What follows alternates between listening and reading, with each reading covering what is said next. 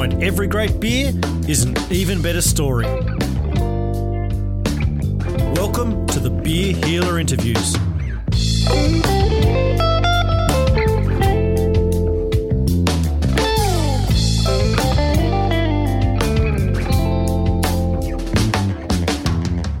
One of my favourite Paul Kelly songs is From Little Things, Big Things Grow. That's how I kind of like to think about what my guest today is doing in the beer world. Stu Grant looks like a beer nerd. I have serious beard envy. You talk to him, he sounds like a beer nerd. Oh, bugger it, let's just call it like it is. He is a beer nerd, but this guy really knows his beers. He spent the last few years working by day with Will Tatchell at Van Diemen Brewing, producing some great beers. And then metaphorically by night, he puts on his crazy scientist lab coat and goes to work on producing some amazing experimental beers. In 2016, Ocho beer was born in the back of the Van Diemen Brewery. Looking to do something different with their beers, their first year saw them release varieties such as a barrel-aged Saison, a wild fermented IPA, and a beer made with Chardonnay grapes. Not the typical beers you expect from a small startup brewery. They also took a different route to market, preferring to initially sell all of their beer via their own website. For the last few years, Ocho has been creating some great experimental beers and is now firmly in the conversation with other cool kids in the Aussie industry right now.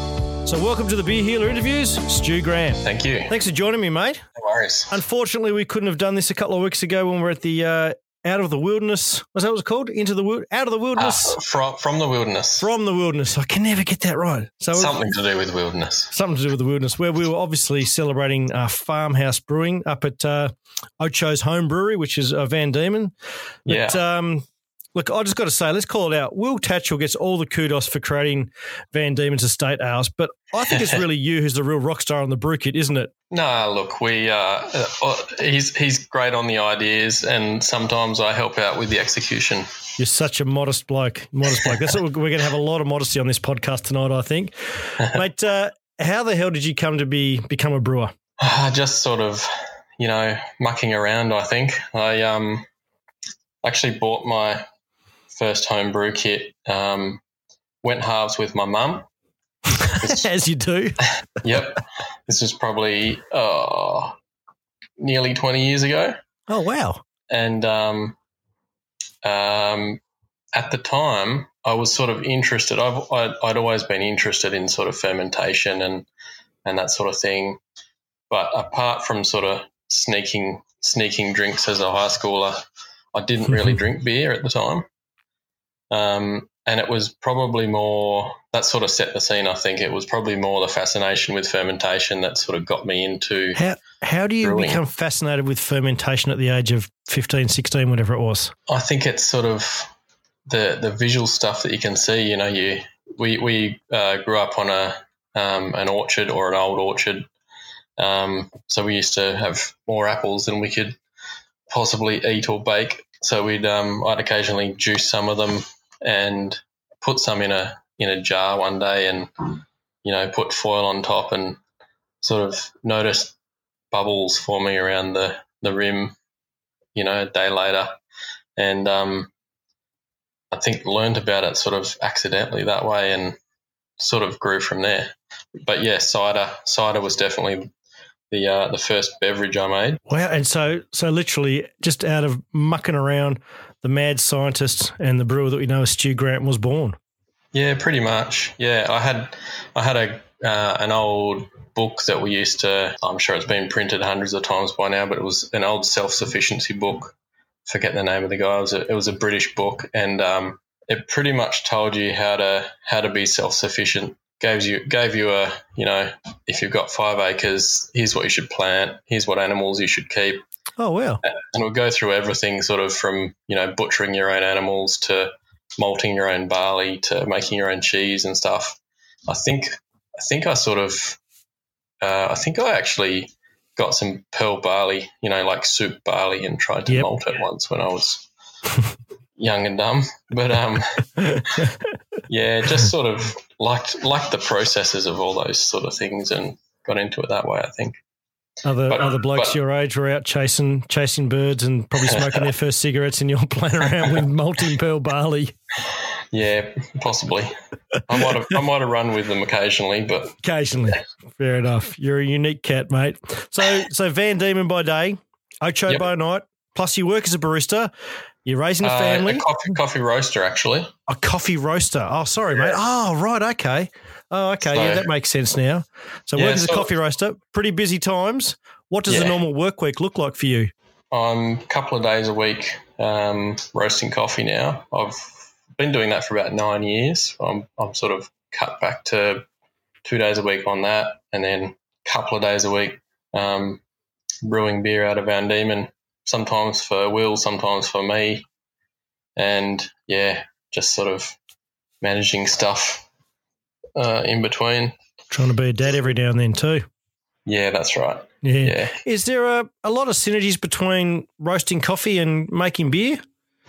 Yeah, there's a lot, and we've sort of played around a bit with, the comparisons between the two, particularly between sort of the craft beer scene and the specialty coffee scene.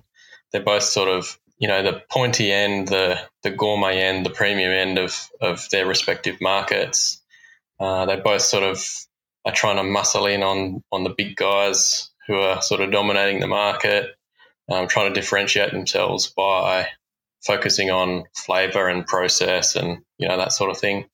So there's a lot of similarities there. There's almost a bit of similarity in, my a day behind the roaster compared to a day behind the brewery for me.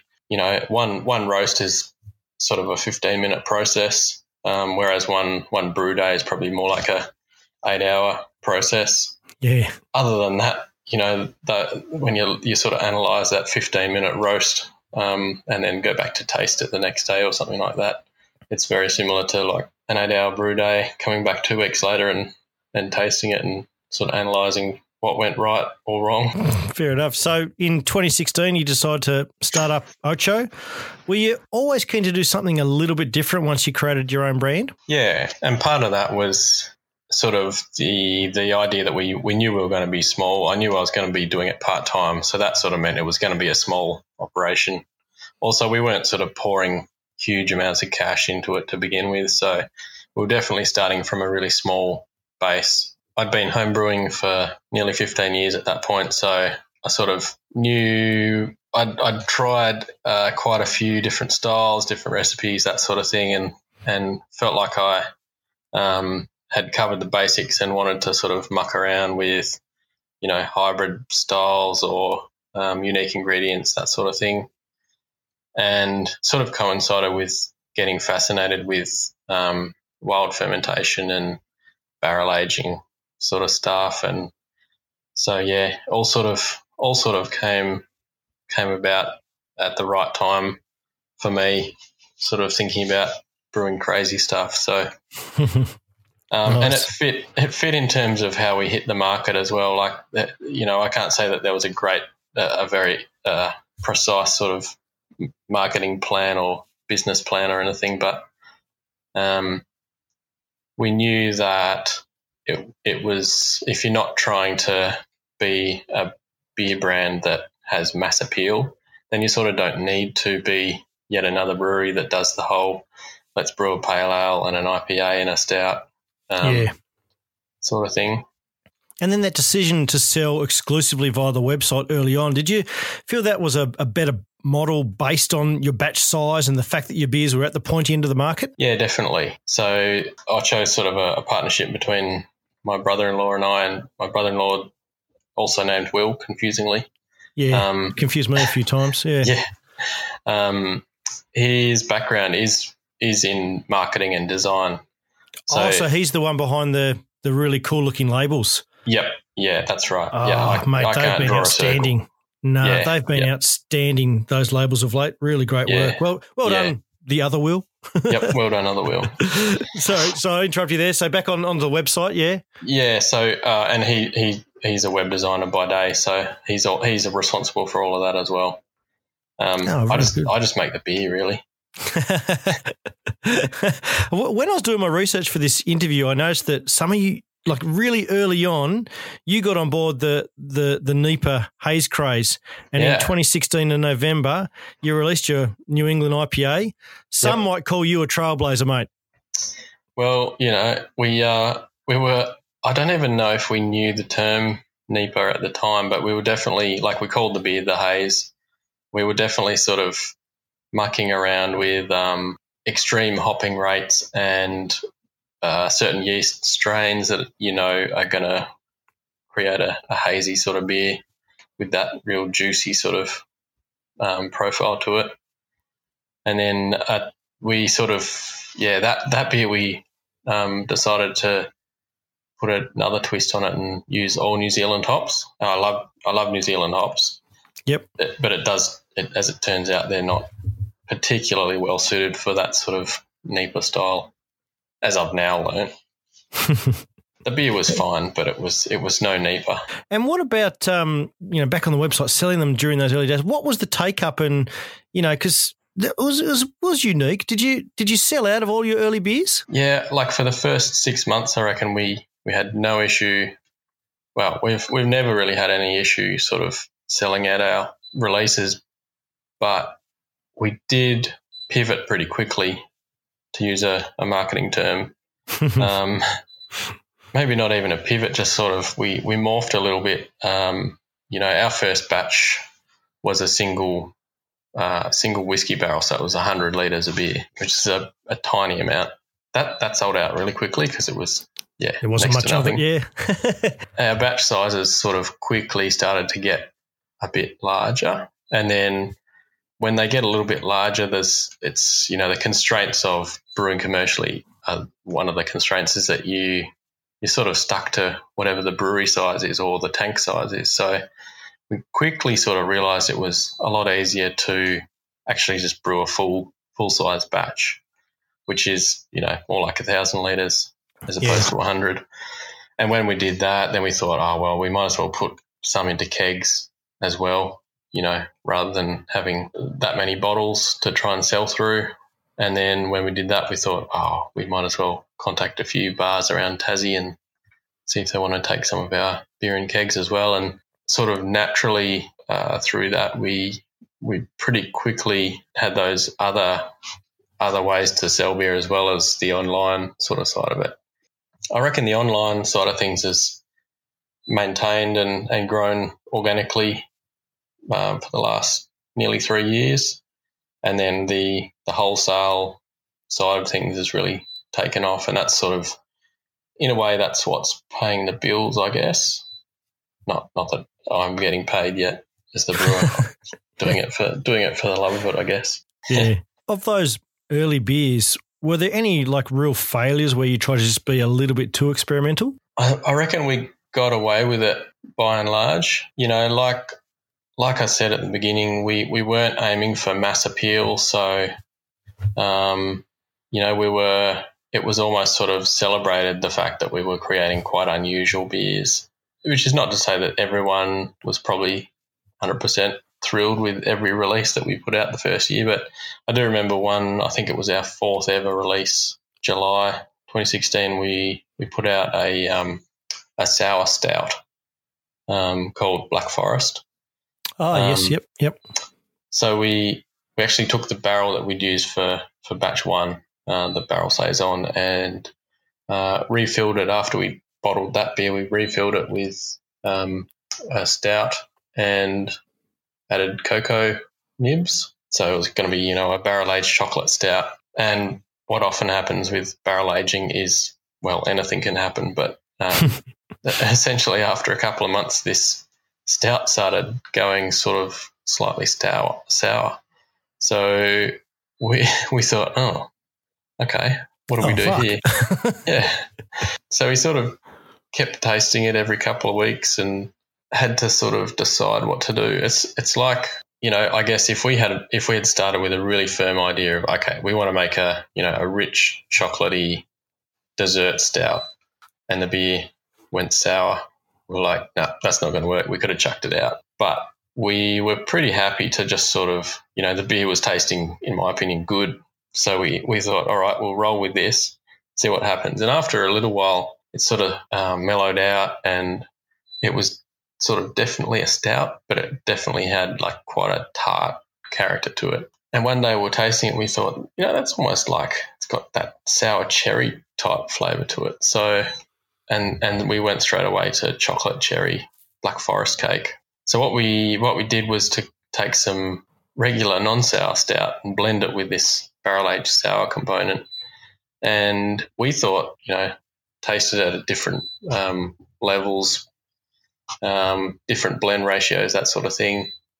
And pretty much we thought we came up with a really good blend, blended them together, bottled the beer, and released it just in time for winter. We had one remaining keg of that about 18 months later, and we put it on tap somewhere here in Tassie. And I was blown away at how good it still tasted, sort of nearly 2 years after brewing. Shit. Yeah, okay. I really liked that beer, and I think a lot of people really did as well. But, it's a sour stout. There's going to be some mixed reactions. And I remember that was the first one we put out where, one or two people who bought it were maybe not on board.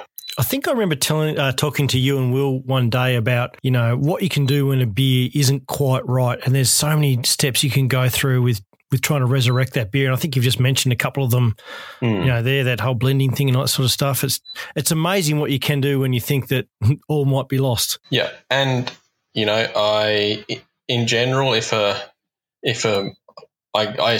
I'm still connected with a lot of home brewers, haven't been homebrewing a lot lately, but I do intend to get my kit out, this year and get back into it because it's a really great way to practice recipes and that sort of thing.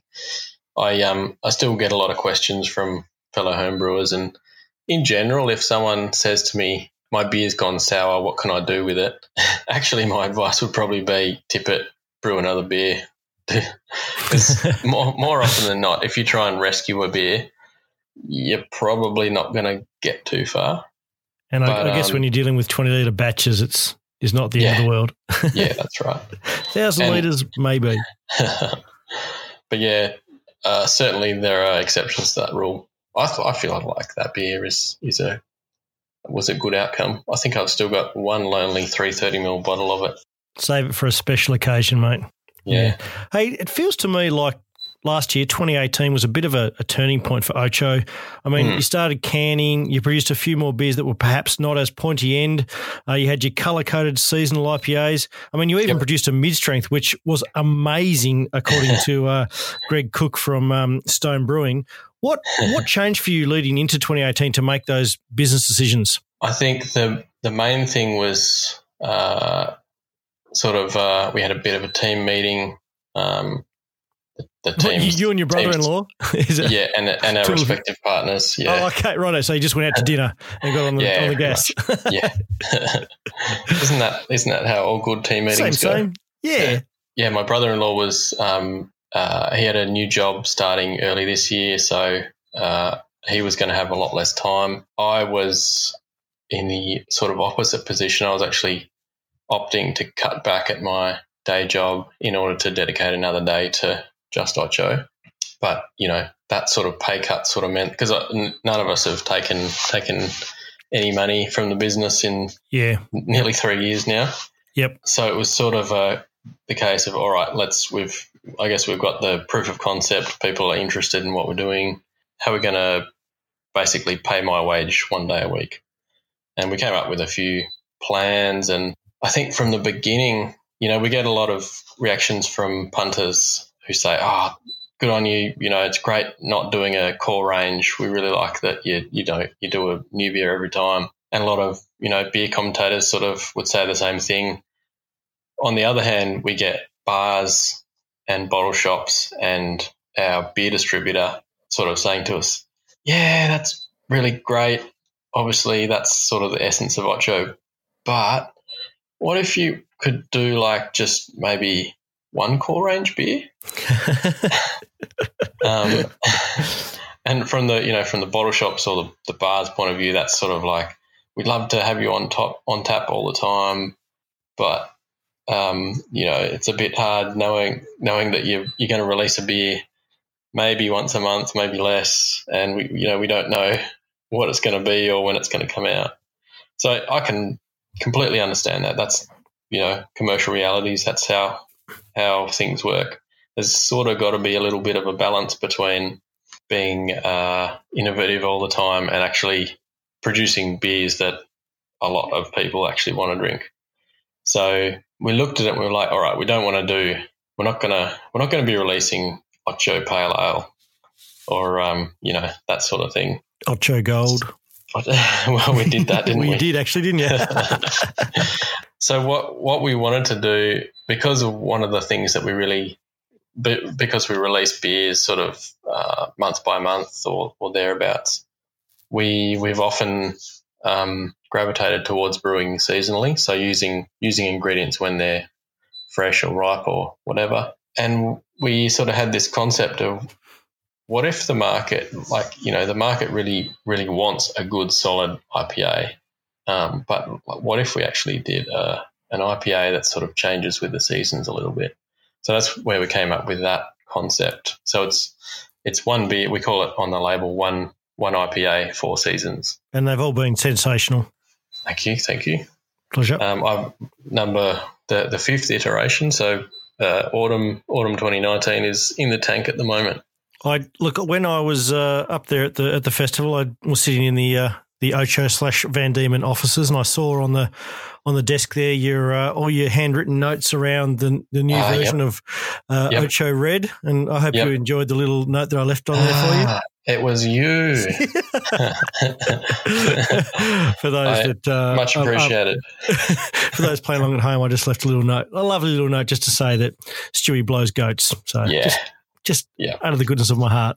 Yeah, I saw that the next morning when I was feeling a bit tender after the festival, and thought, fair enough. Some drunk idiot. I was completely sober. It was when I was doing the interview with the guys from Brunei Island. So, to be honest, I actually thought it would have been one of them. Well, yeah, probably. They're a bit loose, those guys, aren't they?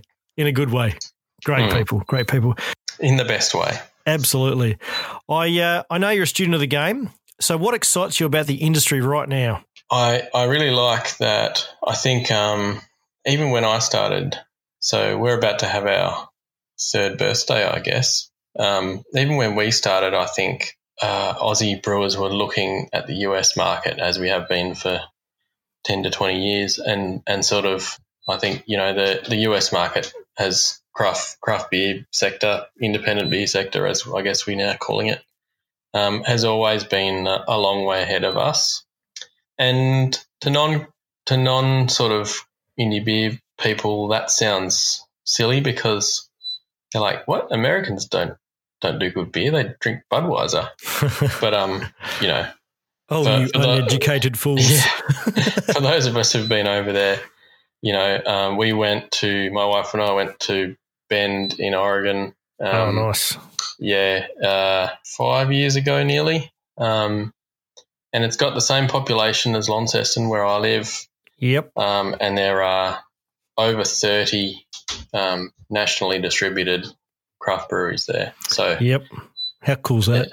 Yeah, it's pretty cool. And, it's like most beer sold in Oregon, in the state of Oregon, is craft beer now. Like it's majority of the market. That's unreal. The big guys there just are struggling because the market's really caught up to the idea that, craft beer is superior in a lot of ways. So maybe you'd just like to turn Launceston into Bend, Oregon one day. Yeah, for sure, or at least Tassie. Yeah. Tassie into, the craft beer destination in Australia, which, and like I say, in the last 3 years, even since I've started, it's heading that way. Like, and there are more breweries coming. Yeah. Yep. Yeah, it's unreal. That's a pretty cool thing, actually, when you think about it. You can get from top to bottom, into, depending on where you start and finish, but, anywhere from 2 to 4 hours top to bottom, breweries in between. It's pretty good thing that maybe we could create like a beer trail map and tell people where to go. Yeah. Wouldn't that be fantastic? Yep. Or maybe tweak the one we've got currently and promote it a bit more. Come on, government, let's get onto it. Yep. So, mate, in the market right now, whose beers are you actively looking to sample? Good question. I guess I have a real soft spot for, barrel-aged sour beers, farmhousey sort of stuff. I've been a big fan of Wildflower beer out of Sydney. I was going to mention the W word, but I didn't want to. But I like in a good way. I think yourself and Topher, what you guys are doing, there's a little bit. Even though he's blending and you're brewing, there's some synergies there, and I think there's some really cool crossover. I would love to see a Wildflower and Ocho collaboration at one stage. Yeah, we should. He and I should talk about that. I think you should. I definitely go visit every time I'm in Sydney. Including my first visit was when they were still waiting on their liquor license, so they weren't quite open. But yeah, it's I love what those guys are doing. It's just got a lot of integrity. They've got a if you think about it, they've got a very simple model. Like at least to begin with, they have 2 beers. Yeah, and it's all about how they age in the barrel. They openly say we don't even brew. Topher doesn't want to brew. He'd rather just do the fermentation side and the blending side. And he's a bit of a fermentation nerd like yourself. Yeah, pretty much. And he openly says, I don't brew, and yet he's one of the hottest brewers in the country right now. Yeah. Because I think in some ways, as much as I love the actual process of brewing, like I don't think I could do that because I really enjoy, stirring the malt porridge and throwing the hops in the boil and getting a face full of aromatherapy and that sort of thing. But steam, making sure your pores are all clean from the steam coming off. That's right. Yeah, you do have lovely skin. Thank you. Yeah, a lot of people say that. Yeah. Now, mate, on the Beer Healer interviews, we very rarely get exclusives, but tonight, having spoken to you a little bit earlier, it may not be exclusive for everybody that's listening to this, but I'm going to call it one. So why don't we... Probably will be. I haven't really talked about this too much yet. Oh, that's so awesome. That is so awesome. So let's unscripted. Stu, so what do you got planned for the next few months with Ocho? The scoop. Well, pretty soon I've just accepted a job at a new brewery, so I'll be actually giving up my day jobs and moving up the river to basically be head brewer at a brand new brewery in Beaconsfield, Tassie. You ripper! Yeah, what a great opportunity. Absolutely, yeah. How did that come about? I met Brett, the owner, through our local homebrew club, actually. Oh, cool. He'd gotten involved, and first time I met him, we're at a beer dinner, and we had a chat, and I remembered him the next day as this guy who said, "Oh yeah, I'm starting a brewery," and I sort of rolled my eyes a little bit and thought, "Yeah, okay, you and every other guy, starting a brewery, oh sure." But sure enough, a couple of months later, they were talking about a building that they'd purchased in Beaconsfield and started talking about plans and asking me the odd question about brewery design and that sort of thing. And I guess that was maybe a year ago, and I guess I sort of consulted with them for a fair while, and weren't really any plans to move on or get involved too much more than that. But I guess out of the blue, a bit of a job offer came out of it, and sort of thought about, I'd clearly been heading towards doing brewing full time. So when the job offer came, I sort of thought I certainly had to think about it. You're like, honey, we're moving to Beaconsfield. Yeah. Well, we're not even moving. We I've been travelling to Evandale from Launceston. That's 20 minutes. 20 minutes, yeah. It's going to be about 30 minutes in the other direction. Oh, well, that's easy then. Yeah, not too far. And are you walking into a fully commissioned, ready to go brewery with recipe ideas and all that stuff ready to rock and roll? Brewery is leaving the factory. I think it's being packed in a container probably as we speak. It'll arrive by the end of April, and then there'll be about a 1 month commissioning process. So I reckon if we're not brewing beer by the end of May, I'll be tearing my hair out. Just not out of that big, thick, bushy beard. Certainly not. And we haven't even mentioned, what is the name of the brewery? So it's Miner's Gold. Miner's Gold. Yeah, fantastic. Quite apt for the gold mining town of Beaconsfield. Yeah, nice. Now, mate, what does this mean for Ocho? Does Ocho take a break for a while, or will you sort of be, transition from brewing at Van Diemen up to Miners Gold? How's that going to work? Yeah, so we'll be it'll be travelling with me. We'll be going up the river, and I guess when I started talking seriously with those guys about accepting their job offer, I said, what if we actually bought an extra tank just for Ocho? So there'll be a big old Ocho tank. Fantastic. Just for our beers up there. So, and obviously being a startup brewery out there, it's going to be a full brew pub. So there'll be a full kitchen, dining room overlooking a very schmicko looking brewery. Nice one. Really nice. It's 1890s sort of miner's cottage, and they've kept the front and sort of built a large sort of hall out the back. Great stuff, mate. Yeah, it's going to look really good. Well, congratulations. It's awesome. Thank you. Yeah, no, it should be good. What is the capacity of the new brewery? About the same as what I've been using. It's 1,000 litre, slightly smaller than Van Diemen. But yeah, we should have a little bit more capacity in tank space. And obviously being a startup brewery, there'll be plenty of spare tanks to begin with as it sort of builds up. So that'll give Ocho a fair bit of space to play around, I guess. Yeah, no, and I'm assuming that you'll be playing around with some new styles of beers, being it's sort of like a touristy type of location. Yeah. And you won't have the farm from Van Diemen to source your ingredients, so you'll be testing your skills out with a few different beers, I would imagine. Yep, and I'm pretty excited about that. As much as I like doing experimental beers, when I started home brewing, I think I brewed my first batch in 2002 or something like that. I got taught by a home brewer who was only a couple of years older than me. He got taught by his dad, who grew up in the Czech Republic. So we were brewing heaps of pilsners, but like good old school pilsners. I know pilsner is such a sort of almost a dirty word. It's people don't respect the art of a great pilsner. They don't. You heard it here first. Pilsner is the new IPA. there are a lot of craft pilsners coming out now, though, aren't there? Really? Yep. Yeah. Good to see. And, as a style, like I actually love a good New World Pilsner as well. Like a lot of people are coming out with non-traditional Pilsners, I guess, that have hops that are grown in Tassie or Australia or whatever. Yeah.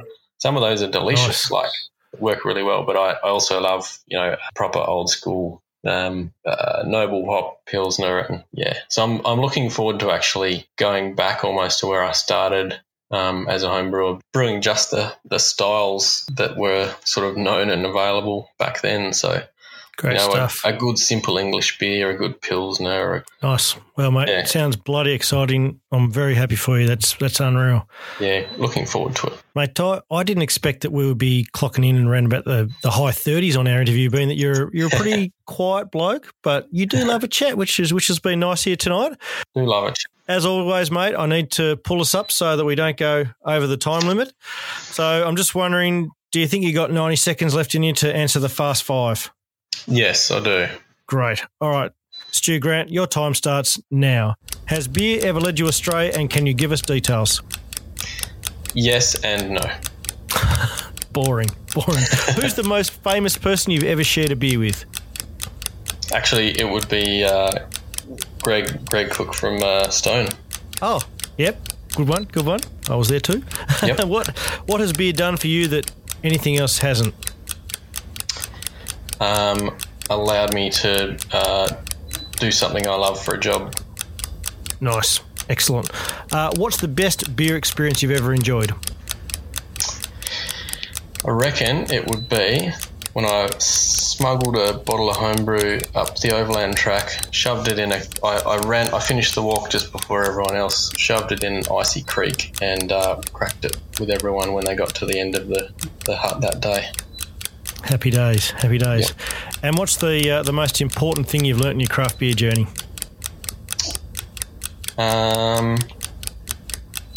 Listen to everyone, but don't take their advice unless you think it's a really good idea. Beautiful. Lastly, can you help me get Chris Hemsworth on this podcast? Yes, I'll give him a call. Great. Do you know you are the first person who's actually stuck to the 90-second time limit? Well done. Well, look, congratulations. I try to be brief. It's not actually something I'm known for. I'm learning this tonight. I thought you were a quiet dude who didn't talk much, but have a chat, Stu Grant. Well, mate, thank you very much for joining me on the podcast tonight. It's been absolutely fantastic. Great to pick your brain around and brewing and everything you've done and the decisions you've made and where you're heading with your new opportunity up there in Beaconsfield. So, mate, I wish you all the best for that. I look forward to seeing the beers that come out of there as well as the future releases for Ocho. So, mate, all I've got to say is cheers to great beers. Thank you. Thanks for tuning in to another Beer Healer interview. I really hope you guys enjoyed the episode as much as I did. If you want to follow along with more Beer Healer content, you can check out my Facebook, YouTube and Instagram pages. Just search Beer Healer, or you can visit beerhealer.com. If you like the podcast, can you please help me spread the word by subscribing and rating it and sharing it with your beer-loving friends?